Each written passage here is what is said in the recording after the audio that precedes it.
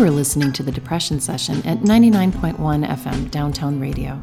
Each week, we'll have a new guest tell the story of their depression. I'm your host, Laura Milkins, and thank you for joining us on the Depression Session. Just a note for my listeners, I want to make sure you understand that this is a show about depression, and some of the content can be triggering, so please take care of yourself if something on the show brings up difficult feelings, and seek professional help if you need it. Thank you. Hello, and welcome to the Depression Session on 99.1 FM Downtown Radio. Today we have with us in the studio Halsy Taylor. She is an arts liaison who works with dancers, musicians, and writers, and an advocate for people with brain disorders. We'll be right back with Halsy, but first, let's talk about insults. So I don't know who else is struggling with this since our illustrious election, but I'm finding it hard that there's so many conversations that happen in every part of my world that have to do not just with political beliefs, but a lot of other things. And I've been thinking lately about how am I in those conversations? If somebody has a belief that's not the same as mine, do I want to say anything? Do I want to just let them have their say? Do I want to comment on it? Do I really want to share my opinions, and who do I want to share them with? And I've been running into funny situations where someone will say something and then a couple days later come up to me and say, I'm so sorry. I hope I didn't offend you by saying that. And my response lately has been generally to listen to whoever has any thought in any direction and be open to what that is and where it comes from for them. Because I think it's very easy. I have strong beliefs. I get upset. I get angry. There are things that I find outrageous. But do I need to share those with everyone?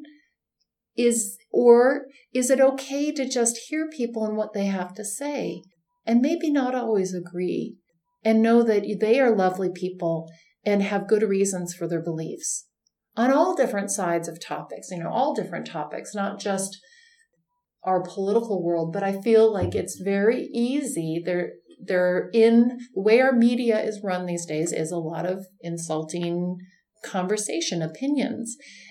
And I don't want to do that in my regular life, but I don't know if it's best to just be quiet and not share. And I struggle in general with being self-absorbed, being in my own head, and oversharing my thoughts with whoever will listen. I mean, here I am on this show every week. And I just think I try to find some balance between sharing and not sharing. And sometimes my most wonderful experiences are opening myself up to really listening to what somebody else has to say. And this show has been great for me in that way, because every week I open myself up to what somebody has to share about their experience. I feel more interested, educated, and engaged when I really do listen. So this week, I'm working on how to deal with not insults may be the wrong word, but I just feel like it's easy to throw out insults both anonymously in person and harder to be open to what people really have to say and share. And I hope whatever your belief systems, whatever you're dealing with this week, that you find somebody and something that can hear you and what you believe and also take a moment to listen. Support for Downtown Radio comes from Elliott's on Congress. Open 11 a.m. to 2 a.m. every day, Elliott strives to put a unique spin on comfort food, featuring unique dishes such as the Duck Club Sandwich, Bacon Rangoons, Penne alla Vodka, and chocolate-covered bacon. Additionally, Elliott's features 25 flavors of house-infused vodka, including jalapeno, strawberry, roasted garlic, cucumber, and vanilla. Brunch mimosa specials are also available at Elliott's on weekend mornings. There's a jazz jam every Monday night. Additionally, Elliott's has the NFL Sunday ticket with access to every Sunday football game. Elliott's is located at 135 East Congress Street. For more information, you can check out their Facebook page or call 622-5500. The Prime Leaf is a proud sponsor of Downtown Radio. Centrally located at Speedway in Alvernon, the Prime Leaf is a compassionate, patient-centered choice for your medical marijuana needs. Locally owned with a wide array of edibles, concentrate, and flower. The Prime Leaf is a finalist to our Tucson Weekly's Best Dispensary and would welcome the opportunity to serve you. For more information, you may contact the Prime Leaf at 207-2753. Check out their website at theprimeleaf.com or visit them at 4120 East Speedway. Today, we have with us in the studio Halsy Taylor. She is an arts liaison who works with dancers, musicians, and writers, and an advocate for people with brain disorders. Hello, Halsy. Welcome to the Depression Session. Oh, thank you so much. I'm so gratified to be here. It's a subject that has been part of my life, nearly all of my life, and continues to have its impact. And what's new with you? What's going on in your world? Well, I have to say, and I hope you don't find this patronizing, but I am so delighted that you are doing this show. I just became aware of it very recently, and I've been spreading the word to listen in on Sundays.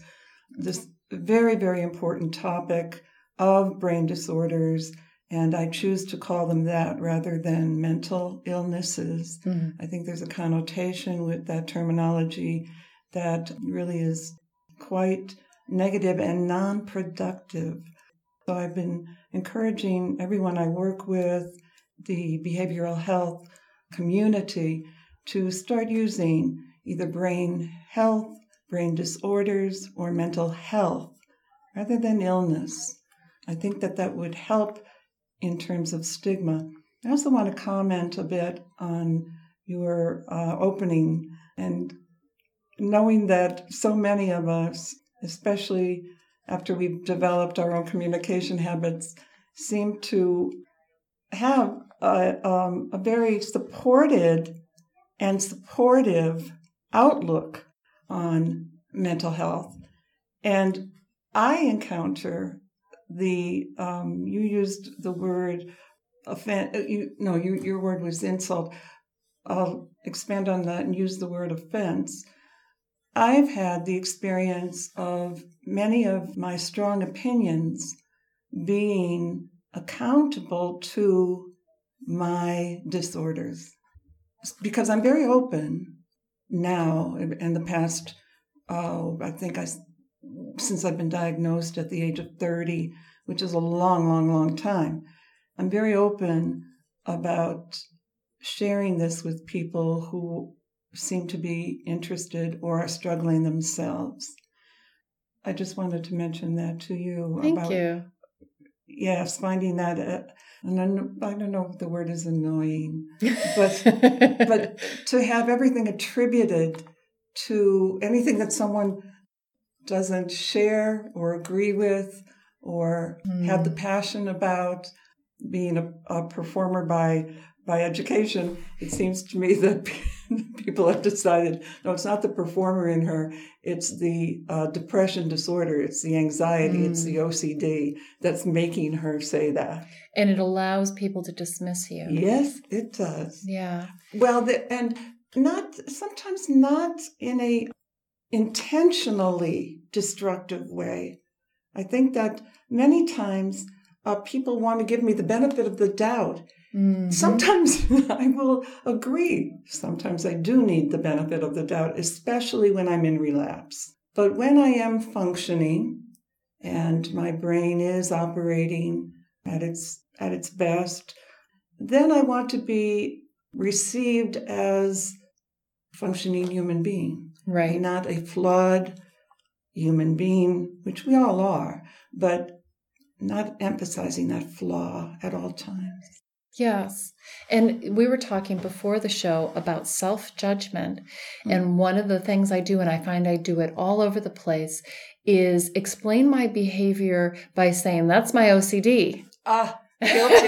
Guilty. And it's diminishing myself. Yes. And it also is trying to excuse behaviors because I really want things organized and orderly, and it bothers me if they're not, to a degree that I know it doesn't bother other people. But rather than just saying, I'm okay with this. I like things like this, and that's okay. I dismiss it and down talk it a little bit. Yes. And dismiss myself in the process. And I think that comes from the heavy criticism that we received in different parts of our lives, whether it was our youth, whether it was our childhood, that there are certain norms that are expected of people.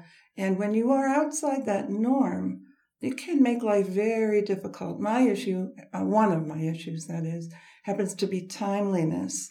And I struggle with that since the age of 5, not being able to assess the amount of time.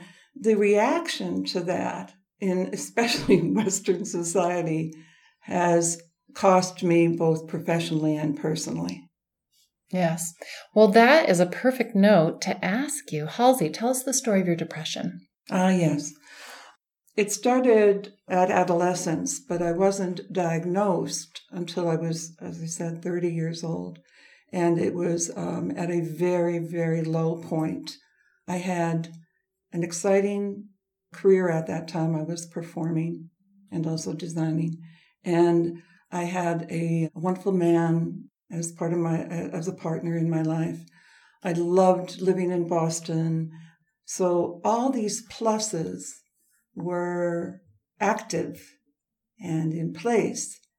And yet, regardless of that, I was feeling so despondent that the ideation of suicide was very active. It was troubling because I had pinned circumstance on my early life depressions. I had pinned it on a dysfunctional family. I had pinned it on my school life being interrupted on a yearly basis when I went into depression in September, October, and it didn't lift until March or April. And so I had pinned that feeling of despair on circumstance. And also was hiding it as best I could. With a family of 5, you can hide it pretty well. Because there's a lot of attention needed by both parents. So after I was diagnosed with this thing called major depressive disorder, it was both a relief and a challenge because this was 30 years ago, and the pharmaceutical industry, if you compare it to now, which isn't as good as it might be, but if you compare it to now, it was so hit or miss then. And so I was tried out on multiple pharmaceuticals, and I called it pharmaceutical roulette. And that term stuck with me because of the difficulties. Sometimes the side effects were worse than the symptoms. And the doctors at that time, the physicians at that time, I was at the top of the field because I happened to be in Boston by the grace of God. And so the people I was working with were doing cutting edge research on this topic and on all the brain disorders. And so I was introduced to things that many people weren't, like light therapy. Cognitive behavioral was an ongoing thing for me. When they realized that talk therapy wasn't difficult for me and that I was very open to talk about it with other people and with the experts. After several years of doing that, they said, we think there's something biochemical going on. So I was like, duh! All right. Which launched me into a whole different accent in my life. And I began studying on my own and looking at neurobiology as an avocation for myself. My second diagnosis happened when I was 40 years old. And that was a challenge in not understanding why when I wasn't depressed, there were other things going on. Turned out that obsessive compulsive disorder, which is an anxiety disorder, was coupled with my major depressive disorder. Without going into the technicalities of it, there is a difference between a bipolar disorder where the highs and lows are pretty extreme, and me being in a state of anxiety but not depression, as opposed to being in a state of depression and anxiety. It's very subtle. It can be very subtle. So fast forward, I began looking at the research that was going on in the private sector as well as the medical end of it. And my discoveries were such that it was depressing to learn how little they could do from a pharmaceutical standpoint. And so I continued on a journey of depression that was no longer yearly, but now it was unpredictable, where it had been started when I was an adolescent with all the hormonal changes. They say those are very significant.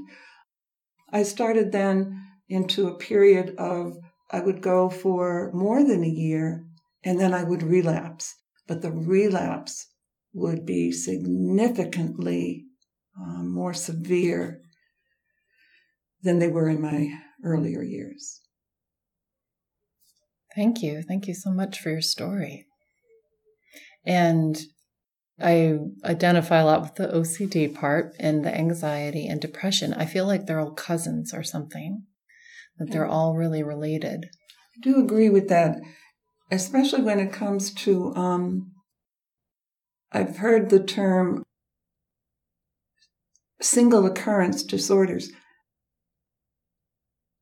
I will plainly say that I am not a physician, that I am not a psychopharmacologist, that I am not a professional in this field. However, I certainly consider myself well studied in this field, and I have never, in all my advocacy, met a person that wasn't co-occurring, which has been a difficulty when I've asked to be considered as a candidate for many of the human trials that are going on, the clinical trials. And they'll say, well, if you only had MDD, and I said, when you meet a person, would you introduce me to the person you meet who doesn't have something else going on? Because, the brain doesn't work that way where it isolates a disorder. So I'm very interested to know why NIH and all of the parameters that are being given don't take this into consideration. I have been very, very fortunate to go into some brain mapping studies. I've also donated my family and myself. There are a couple of brain banks in this country that are looking for both healthy and challenged people at their death to make that a magnanimous donation in the field of brain research. My late father, his brain is at the Harvard Brain Bank. Mine will go there. At the present time, I'm looking for them to have 4 generations of the same family because there is such a strong genetic factor, heredity involved in this. Co-occurring, comorbidity. As I said, I would be very interested to meet and understand that better. It could just be a level of ignorance, but I have not come across that yet, Laura. Yeah, and I do a monthly meetup group called the Depression Session Meetup Group Tucson for people to come and share their story who don't want to go on the radio. There's plenty of those. Oh, yeah. But I found that it's just really helpful to tell your story. It's really helpful to share and to hear other people's stories. Mm-hmm.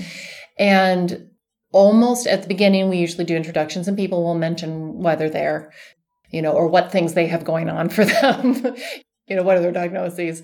And it's always multiple. Yes. Or people who are just trying to figure out what's going on with them, and don't have a clear diagnosis. Or for me, I feel like sometimes it's I remember somebody talking about this with addiction, which is not something I struggle with, but she said it's like a bathtub full of balls. I push one down and another one pops up. And I feel that way with the balance for me between anxiety and depression. If my depression kind of alleviates, anxiety seems to rise. And when the anxiety alleviates, it seems like the depression rises. I feel like they're on some sort of balance scale. And when I get it balanced, I feel really good for long periods of time. And then when something gets out of balance, I can't seem to right the scales without it kind of juggling back and forth. And I don't have bipolar, but it is some sort of balance scale of just basic anxiety, panic, and then depression. Yes, yes.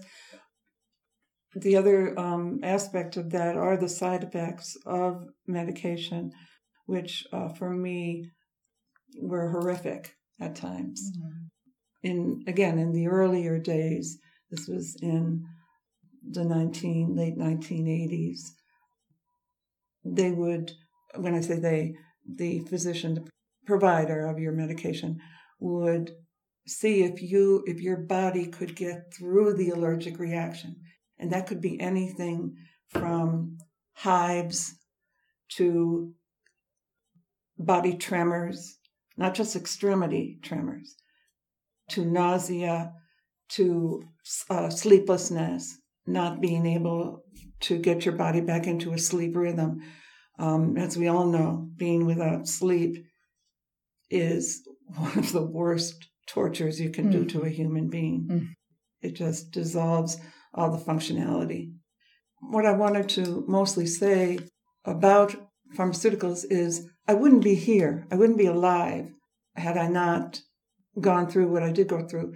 I'm hoping that the person who does not have to take psychotropic or antidepressant drugs understands that these are not a panacea. That for someone to, quote, stay on their medications does not mean that they have a normal biological or physical existence. And I think that is one of the pieces of information that is for the most part missing and misunderstood in the dialogue that's going on. Yes, that I still have extremity tremors from the medication I am on, and this medication, I'm one of the lucky ones, Laura. I'm one of the ones who was able to stay on the medication and who fought the side effects. Not everyone can do that. And I'm not making myself better than anyone. I'm just saying that your biology. Yes, that we all have certain capacities for particular things and tolerance levels. One of my, I always laugh and say, I have a high tolerance for psychological pain. That is not like an advantage to have. It just happens to be my personality, right? Yep. But that, with all the difficulties and atrocities that are happening in the world, and watching mental health be targeted as the prime reason for gun violence, upsets me very much. I think it is an easy scapegoat. Yep. And falls under the category maybe of insults. Amen. Well, one other thing I wanted to bring up was just the idea, medication in general is this interesting thing, because to this day, I do feel that it is really still hit or miss. It's very individual, the decision to do it or not do it, whether it works for you and how it works for you. What the side effects are of the medication, they can give you this long list of side effects. And yours might be this one, and someone else is this one, and somebody else has a combo package, and some people can't stand it at all. it just doesn't work for them, and the side effects are not, they'd rather have the depression, so they could manage that a little bit easier. Yeah. Yes. And it feels sometimes to me like we're still in the Middle Ages with this stuff. We're still kind of checking this and checking that. We don't really know, and we hope that we find something. But on the same note, thank God, there's medication. I have a number of people in my world who would not be here. Mm-hmm. They wouldn't have made it. Yes, so it's a funny thing. I'm sure in the future they'll look back on this time period and go, wow, I can't believe they survived that. Yes, and I agree with you totally. And I'm not ignorant of the fact that as recent as 50 years ago, I probably would have been institutionalized with the level of depression that I had, because mine went to non-functionality. I had to stop going to school. I dropped out of my college education because of that. It was always a balancing act of, okay, so I can do really well in school for these 3 or 4 months. The other 4 months I'm not going to have access to my mind. Yeah. The fogged thinking, the blunted ability to express, all of those things that go with depression. It's not just affecting your social life. I couldn't think correctly. And when you're out of that, it's a race to make up for lost time. And up until I was probably 25 years old, it was constantly every year making up for lost time. And you're not alone in that. I see it now with my students. Mm-hmm. Sometimes they just drop off the map, and when I check in with them, and eventually they get back to me and say they were going through some struggles, and it's I completely understand it, and it's one of those things where you can't fix it for anybody else, but you can just be sort of understanding. Yes, and as I said, I feel very grateful for some of the coping mechanisms that made it possible for me to be here today talking with you. And I'm not blaming the lack of information, the lack of research. I'm very happy to see that we are doing more. But I'm well aware that in my case, I'm just waiting for another shoe to drop. Because I will only go, my last relapse was in 2014. And historically speaking, there will be another relapse. And that's being on medication and then needing a change of medication. And have you found over the years that you're better able to deal with those relapses, or no, or it's just the same thing? No. As a matter of fact, as I age, Laura, it's getting more difficult. Wow. Yeah. Wow. But I'm doing what I can, which is what we all do in any circumstance. I just would hope to see more understanding in general. I mean, you spoke of that. It doesn't matter what the topic is, whether it's brain disorders, whether it's immigration, whether it's racial difficulties, whatever that is. I'd just like to see more understanding. Wow, what a perfect way to end the show. Thank you so much for being on the Depression Session. It was my pleasure. I want to mention again that if you found some of the content of today's episode triggering, please seek professional help and call 911 if you feel like hurting yourself or others. I'm not a licensed therapist, and this show and the station are not endorsing any remedies or products. The purpose of this show is to destigmatize depression through storytelling. You can find a link to mental health services on downtownradio.org on the About KTDT page. To listen to the podcast, or if you're interested in being on the show, contact us at www.thedepressionsession.com. You've been listening to The Depression Session on Downtown Radio Tucson with music by Septahelix. Find us on Facebook and Twitter at The Depression Session Podcast. Thank you. You're listening to KTDT LP Tucson, Downtown Radio 99.1 FM.